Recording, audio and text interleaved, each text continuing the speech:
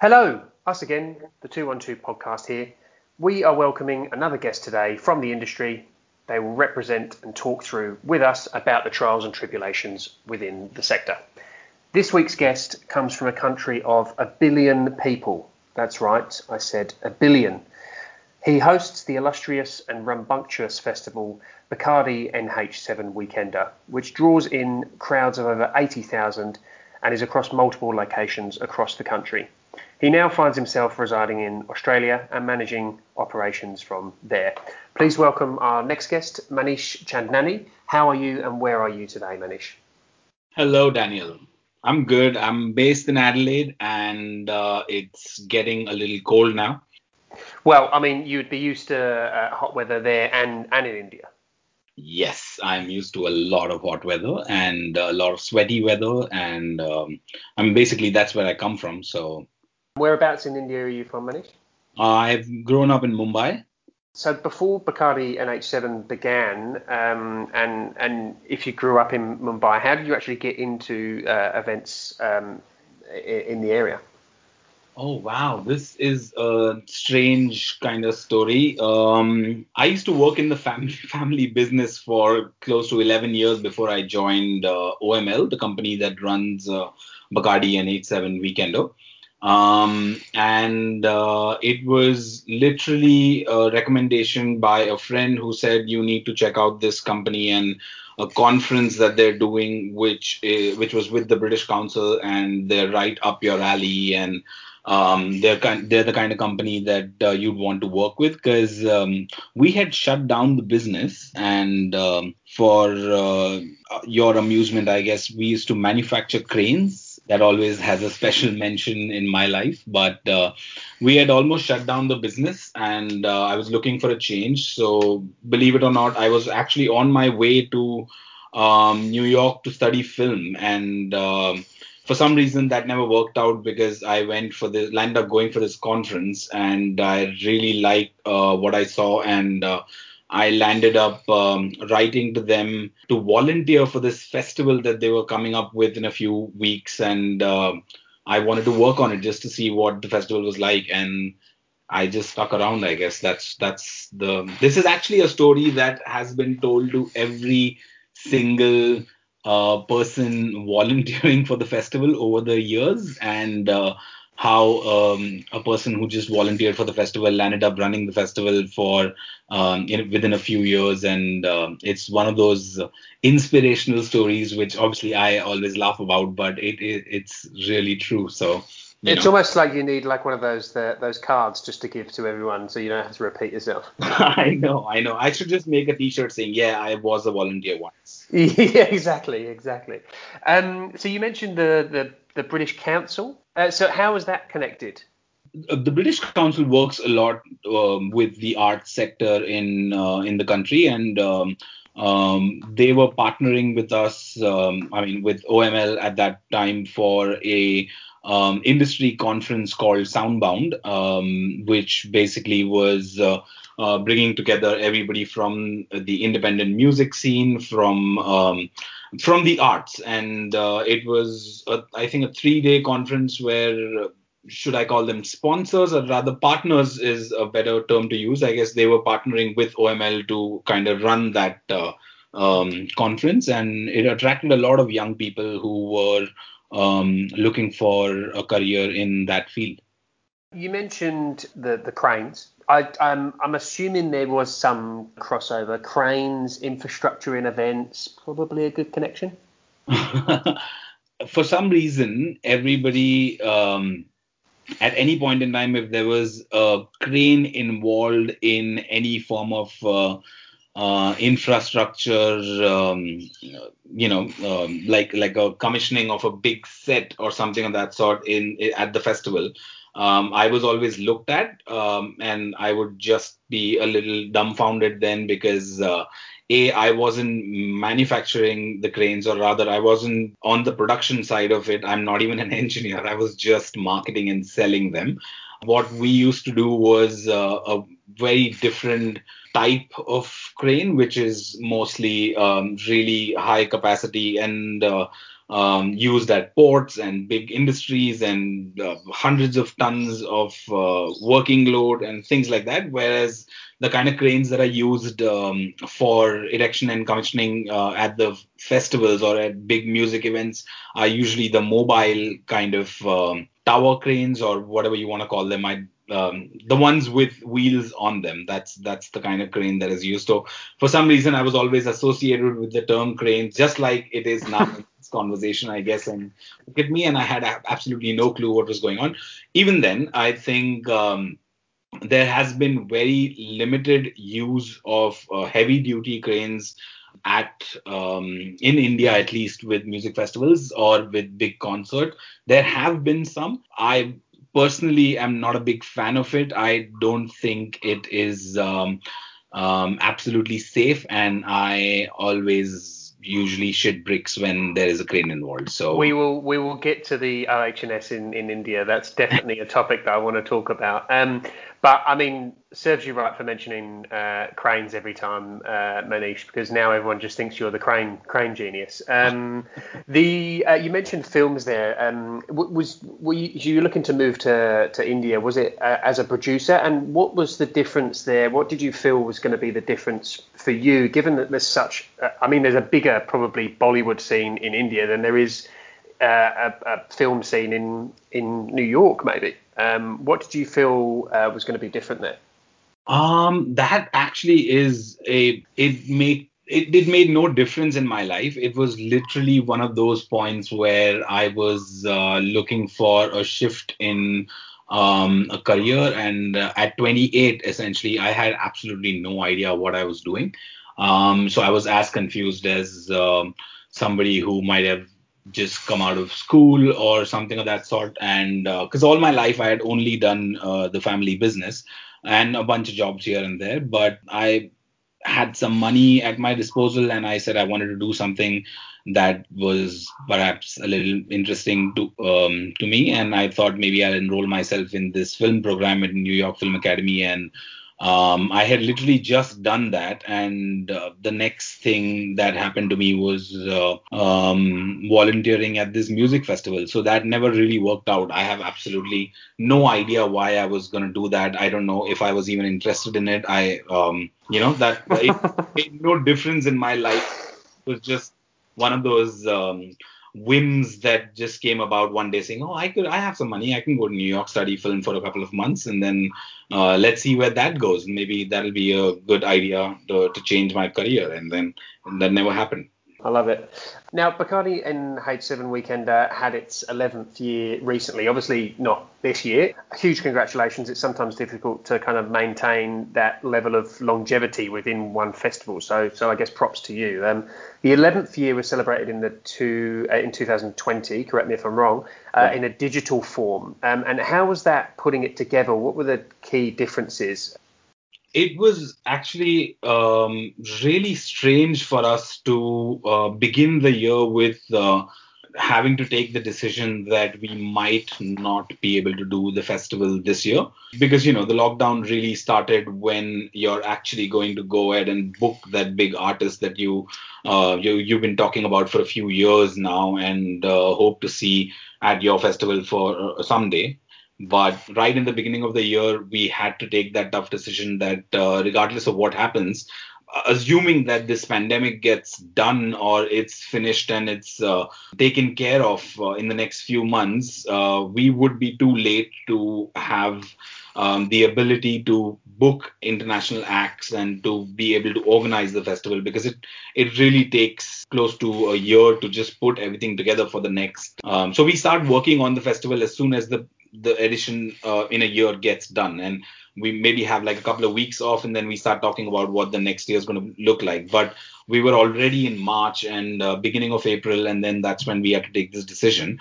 We saw a sharp rise in a lot of digital kind of content or live content that was being produced at that time, and we were one of the front runners of that, where we got a small Instagram version of NH7 organized in maybe like a few days of when the lockdown started, and it was a bunch of artists basically performing for the world from their homes, and we called it NH7 Bacardi NH7 Weekend, a Happy at Home.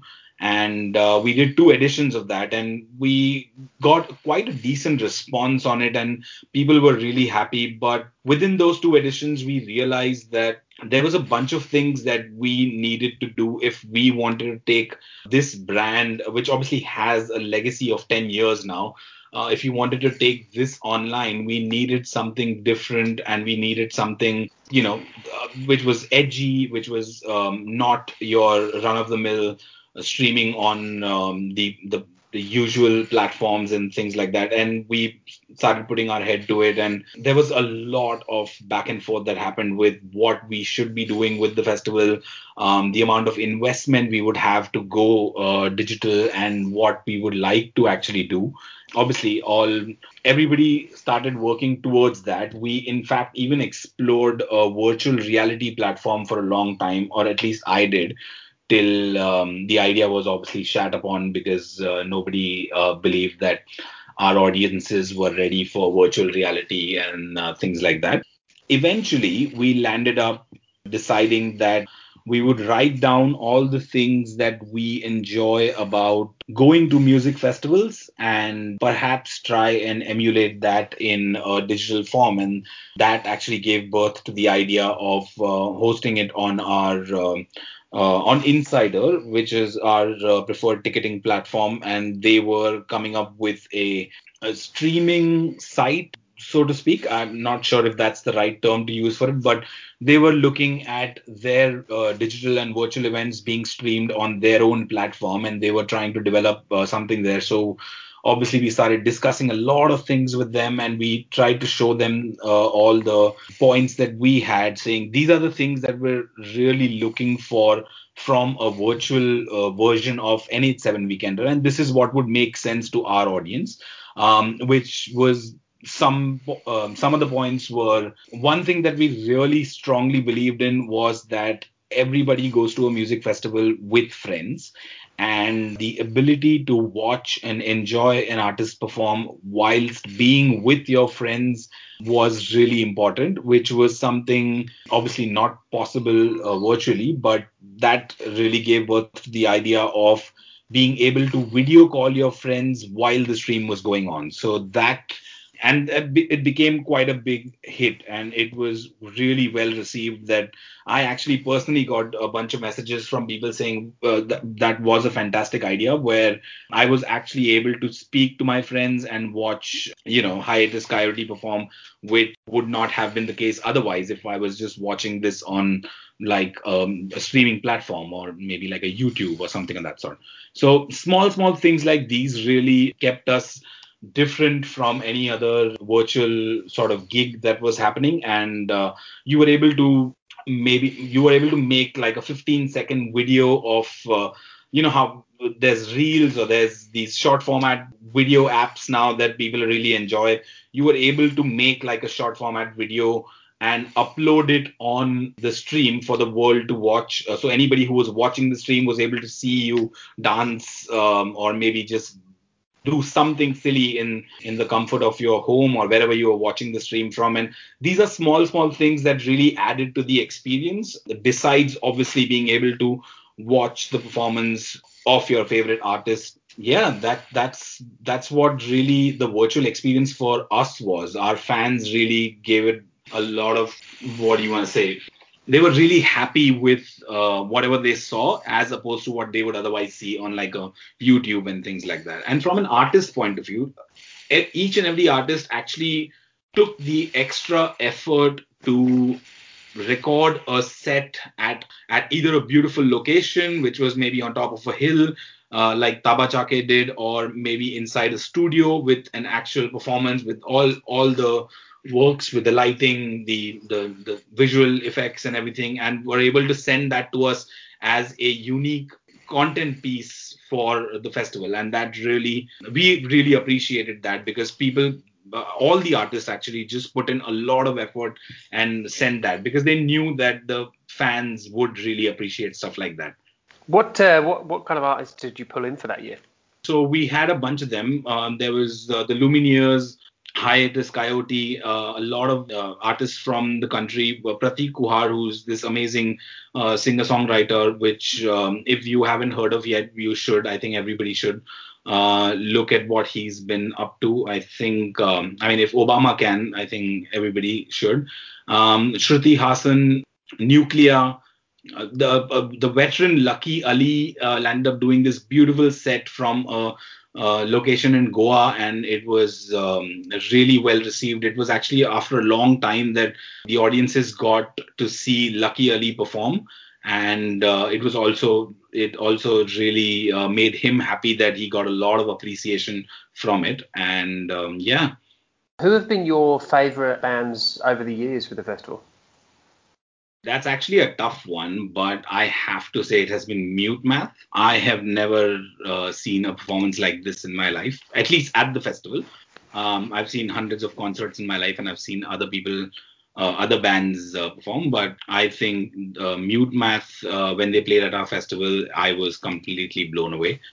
It was another. I can't even seem to remember which year they played in, but maybe it was 2014. I'm not sure, but yeah, if I was to pick one performance from the festival, it has to be Mute Man. Now, a festival in December in the UK or Australia would seem very difficult given the cultural impact, I guess, on what is Christmas or what we know as Christmas. But what makes the event different for you guys, noting that the event is at the beginning of December? So the festival season in India actually is, in my opinion, is October to March, because it's different parts of India. It's kind of like the best time to do an outdoor event because it's not really hot. Any other time would either be rain, heavy rain, or really hot and not pleasant to be outdoors. Which is why most festivals happen during or pre-winter, and that's the kind of time, as opposed to Europe, where festival people look forward to festivals in summer. That's the exact opposite for us here. What? So you're saying it's actually cooler in that period of time? Yeah, in comparison to the heat that happens in India in the summer. So it's not, you wouldn't want to go out in 40 degrees, and you'll never be able to enjoy a music festival in 40-degree heat. And plus, obviously, it can get really sweaty.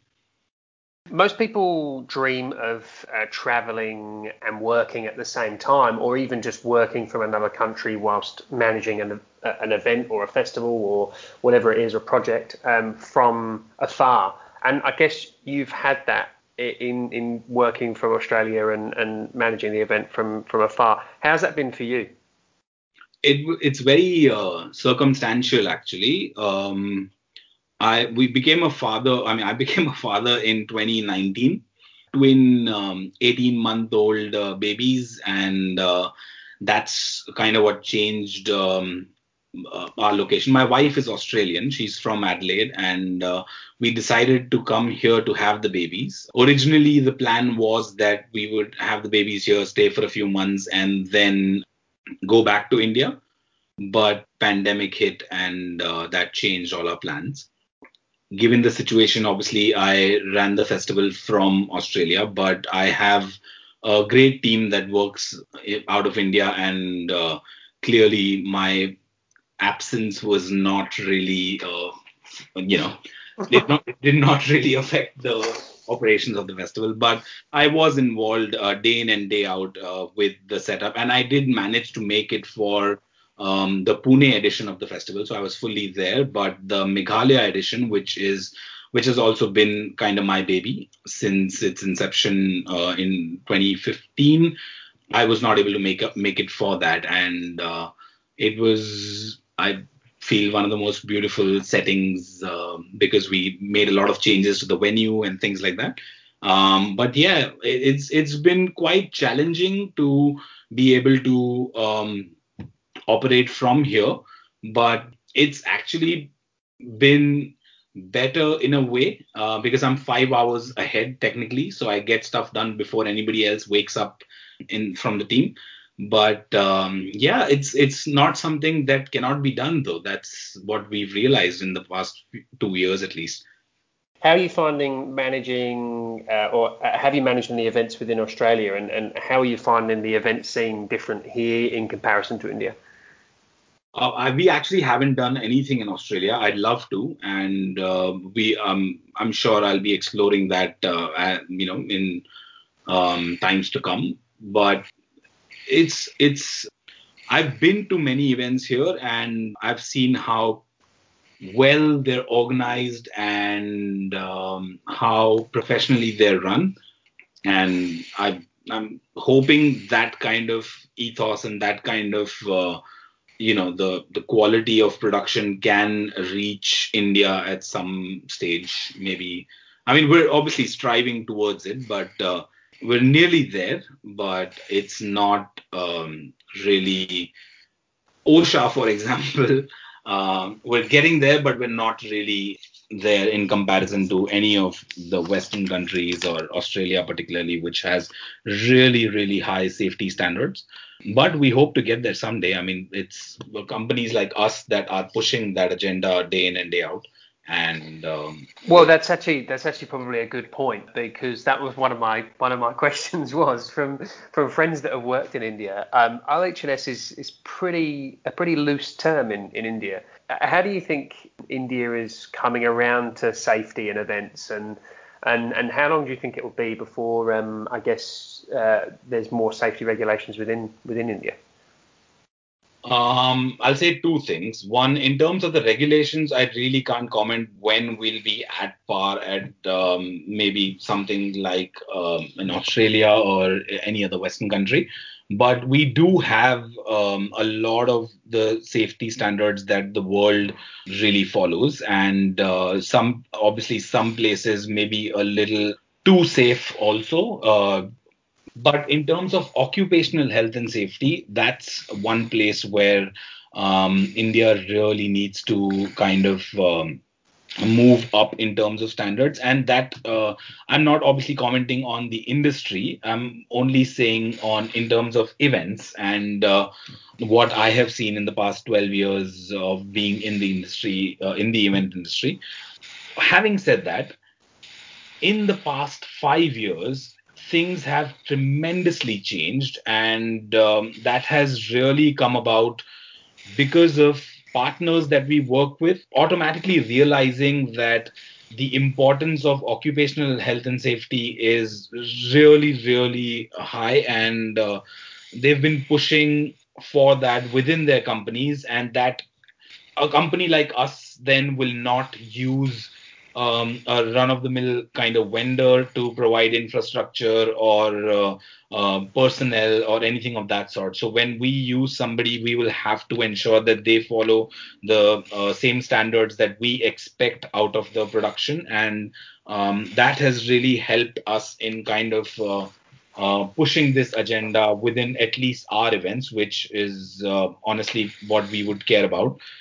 That has really been the changing factor in the past few years, and the infrastructure that we've pushed for with these vendors to be for them to be able to develop and for them to be able to buy and sort of provide to us or rent to us has tremendously changed. And as an example, I'll tell you, I don't think anybody was using ring lock scaffolding in set design or structural design at events for as long as events have been existing in India. But for the past few years, ever since a few vendors have invested in ring lock scaffolding, it has become almost the norm to create any form of sky high set that you see at these big music festivals all around the country. And with that, obviously, comes their safety standards, and with that, obviously, comes the safety norms that you need to follow to be able to construct a scaffolding wall with. With the personnel and the engineers and things like that. So things have changed. And I'll also tell you, touring artists that have obviously toured India multiple times have been able to see this change in terms of the way structures have been constructed at music festivals, concerts, and big events and things like that. And they have made it a point to mention it to big production people that we've been here in the 90s, and what we see now and in comparison to what was available in the 90s is there's a big difference in the production quality and the production standard and the safety standard from when we were here before. And so that's a good thing. That's good motivation for anybody who's in this field to be able to take that forward. And not that we're some sort of torchbearers for safety and this thing, but we've always tried to do the right thing and not try and do anything that was unsafe for anybody to work at the site with, or something of that sort. And we've really been successful in partnering with these vendors who've been able to invest in that kind of infrastructure and just upgrade their personnel to the highest of standards possible. And there's a bunch of people to mention there, but obviously I don't think anybody would know their names. But these are really the flag bearers of safety in the country, and Yeah. should all really work with them. But it is important to mention, you said there, and I don't think it's too controversial to say, but there is a fine line between one side to the other. There probably is some middle ground that could probably be reached in terms of OH&S, and obviously injury and death is not what you want on at a workplace, but I guess there's so much money that you have to, and resources that you have to use to even get your events up to scratch. Right. That is one of the biggest assets for India, in my opinion. I mean, the fact that we have this massive workforce that's available, and in comparison to the Western countries, obviously, labor is much cheaper. So it's just easy for you to employ 20 people to do a job, which I could be wrong, but what I've seen happening in any other music festival here or in the US or anywhere would be the job of maybe 6 people. The mojo barricades that you see in front of every big stage, we would get 20 people to put that across the entire festival site. I've never seen more than 5 people do that job at any other festival site. But to add to that, there is obviously forklifts that take that out of the truck and then bring it to the site, as opposed to there's like an army of 20 people who would just pick up 2 pieces and just drag them from the truck to the actual installation site. So these are the primary differences, I think, in terms of production, where we obviously employ many more people in comparison to what you see as, personnel on site at any festival in the western side of the world. And hence the need for a better and a safer H&S kind of system, obviously, because there's more people working on site. Yeah, but that is the biggest asset that we have, right? Like, it's the number of people that are available for you to set up something, as opposed to what's available here. Yeah, no, totally. And I think you mentioned there with the hiring side of things. What do you look for from the hiring side when working with a team? So I'll tell you, in terms of vendors, I think we've been quite privileged to work with people who we thought was right always, and it was never a case of competition for anybody to, like there weren't many audio companies that we were looking at in any case for them to compete for the business at the festival. We always knew who we wanted to work with, and we kind of sort of grew the festival with the companies that we still work with. And almost been a decade of working with them. And they have, more than just being vendors at the festival, they have kind of taken on the role of being advisors for what is really needed for whether it is audio, whether it is visuals, whether it is lighting or the infrastructure.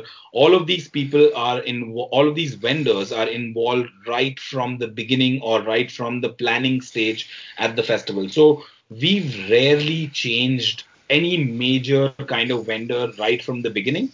It is these vendors who have sort of equipped themselves with better materials or better infrastructure or better things to rent out to us, and that's how they've grown their business. So it's almost been like an ecosystem, like this ecosystem that we've created where we always wanted to do this, and that's why we found these people, and now those people have sort of grown with us. So our audio providers or the PA system providers or everything to do with audio is still being done by the same company that used to do it 10 years ago, and when at a time when they were a small rental company to a point where they have the best audio system available in the country at the moment, which is far superior or at par with any other audio system available in the world. And that has really been the kind of that actually stems from the kind of people that we are, and we'd like that comfort with people who have worked with us from before, and that's what has kind of given birth to this ecosystem that we've created, and we love that. We never have a situation where there's 10 people pitching for a project with us and we try and choose the cheapest option, or we try and choose the best possible kind of team to work with. We always have the best possible team to work with because they've been involved right from. In fact, I should probably say this. I don't know if this is how most festivals function, but the way it functions for us is when we receive a rider from an artist, whether that is an artist that's playing on like a changeover stage and is an up and coming band versus somebody who's headlining the festival, all of their riders are directly discussed with the vendor, as opposed to, I don't have an audio engineer in my team. It is always the audio engineer from the vendor's team that is uh, facing the artist team directly and having a conversation about what best suits them on stage. And we've given that kind of freedom to most vendors to be able to achieve that and become more and more confident in trying to understand what international acts really want or what Indian acts are really looking for. That gives them an idea to kind of equip themselves with better equipment going forward. You know, if there's something that's missing, the vendor knows this is what I need to buy, and things like that. And And then they just let you know what the outcome was.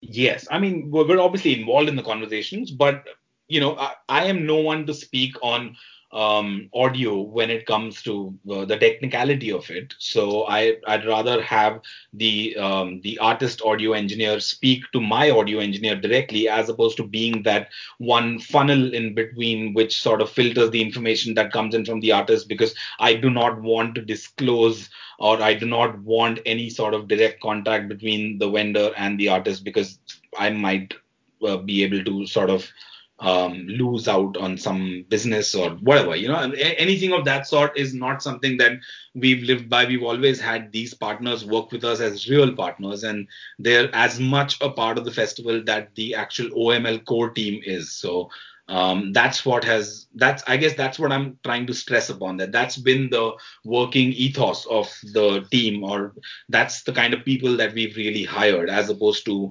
asking for quotations from the market and trying to figure out what really works best for us in terms of the money.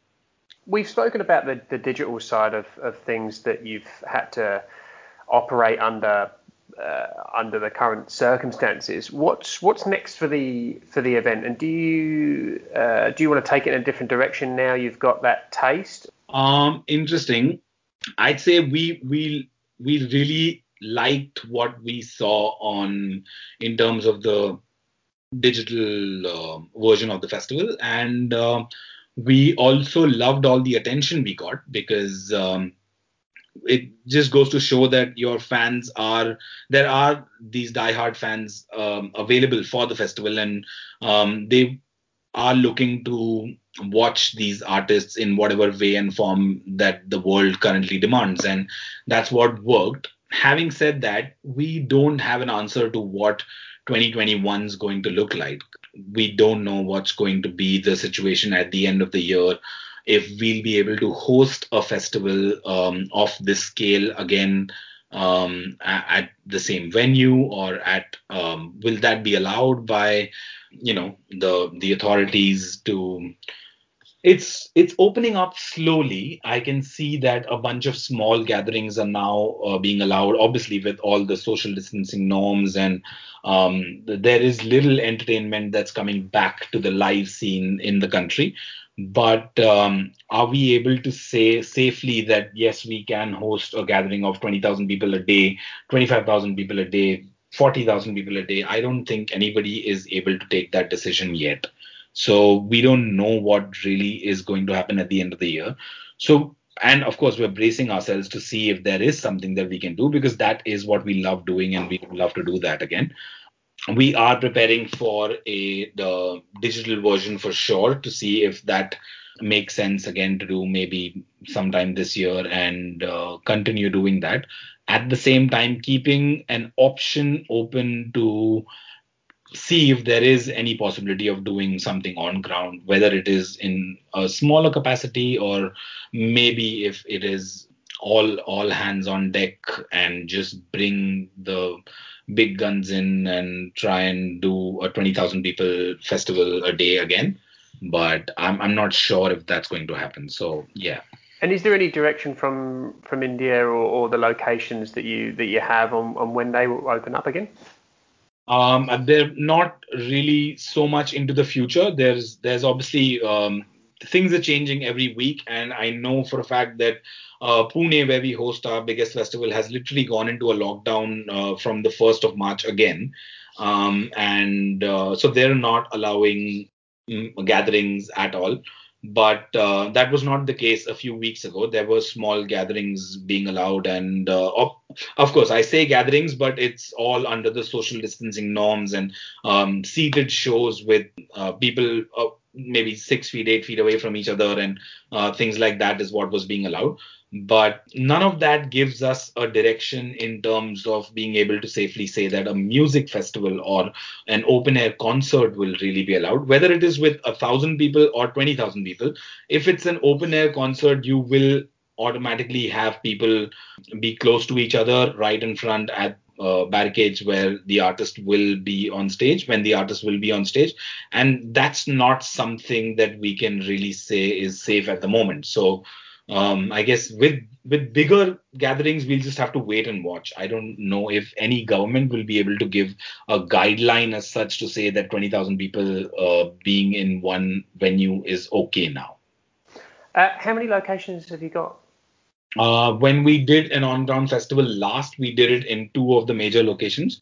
We've obviously been around the country, and in the past few years, we've explored doing bigger and smaller kind of editions at multiple cities in the country. But what we've finally done for the last few years is Pune and Meghalaya. Pune is student town that's about 3 hours away from Mumbai, and Meghalaya is the one of the most beautiful places in the country. It is in the northeast of India, and it is also known as the rock and roll capital of the country. It's literally everybody's grown up on Bob Dylan and I don't know, Guns N' Roses, I guess, or whatever it is. But it is the place where everyone listens to a lot of Western music, as we would like to term it otherwise in the country. And it is a beautiful, hilly sort of location where that is, in the true sense of the term, a traveling festival where people from all around the country land up coming there, and thousands of campsites just pop up around the festival. And it is by far, in my opinion at least, one of the most beautiful sites for a music festival that we've developed. What's the kind of volume and the amount of people and the amount of acts that you normally have in? Number of acts, I'd say Pune is more, because Pune is a 3 day festival as opposed to Meghalaya, which is a 2 day festival. So, in the true sense of the name, it is the weekender, and Pune is Friday, Saturday, and Sunday, and Meghalaya is usually Friday and Saturday only. Nobody wants to do any work on Sundays anywhere, but we managed to do that in Pune. But naturally, obviously, Pune has more number of acts, and I'm just doing a rough calculation in my head as we speak. And so there's 5 different music stages. That makes it about 60 to 70 artists play over that weekend in Pune.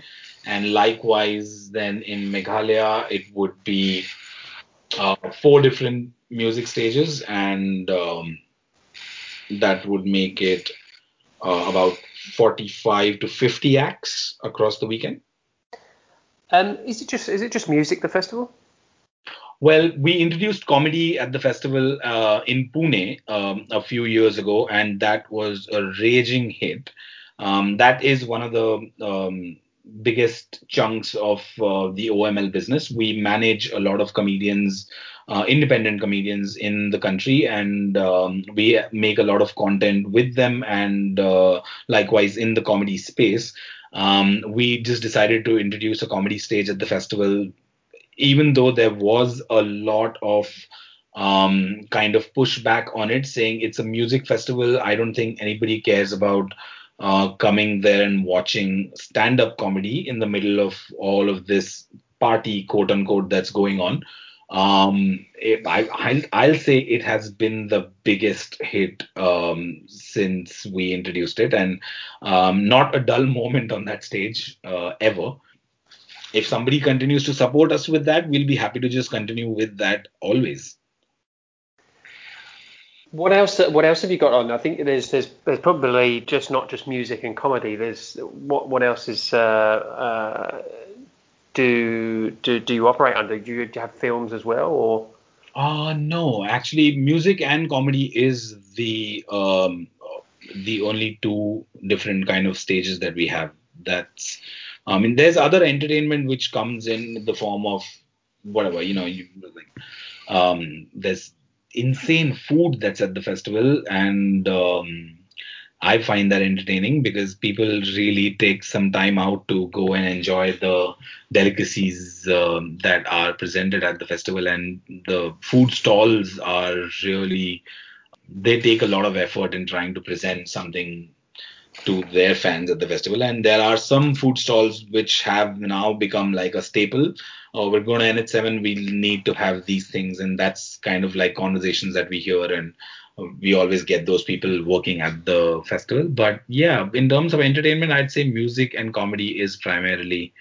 We don't have a films angle. That's a great idea, though. I don't know why we've not thought about it. I'm sure we've thought about it. I'm sure there've never been any takers for it. I guess that's what the case must be. We're coming to the end of the episode now, Manish, and what I just wanted to just ask is, if there's anyone from international attendees, what would be your sell for the weekender? What's the draw? I mean, you mentioned the in the northeast that they have that scenery. What could people experience at your festival that they couldn't elsewhere? I'd say just come for the experience, and you will never ever be disappointed. I think we have a big expat community that comes to the festival always, and if you are asking me to choose between Pune and Meghalaya, I would definitely choose Meghalaya. It is obviously a very difficult place to do a festival, just in terms of availability of any form of infrastructure, but it is by far the most beautiful place to do a festival in. The stages are in between two hillocks on either side, creating this natural amphitheater kind of a look, and that's how we've made them. Each and every stage is literally set in between a small little hillock, and like the gorges in between the hills. I don't know if that kind of makes sense, but that's how we've designed the festival. And it otherwise is also a very beautiful kind of location. But my only recommendation is, if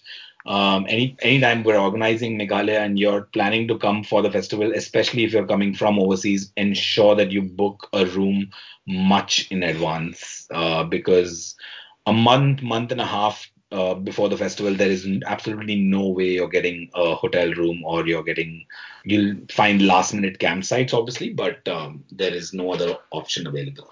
And that just highlights how massive that the event is, and how many people that it does pull in. So, Manish, Chandnani, thank you very much for your time, and good luck with the event in the future. Absolutely. This was a pleasure, Daniel. Thank you for having me.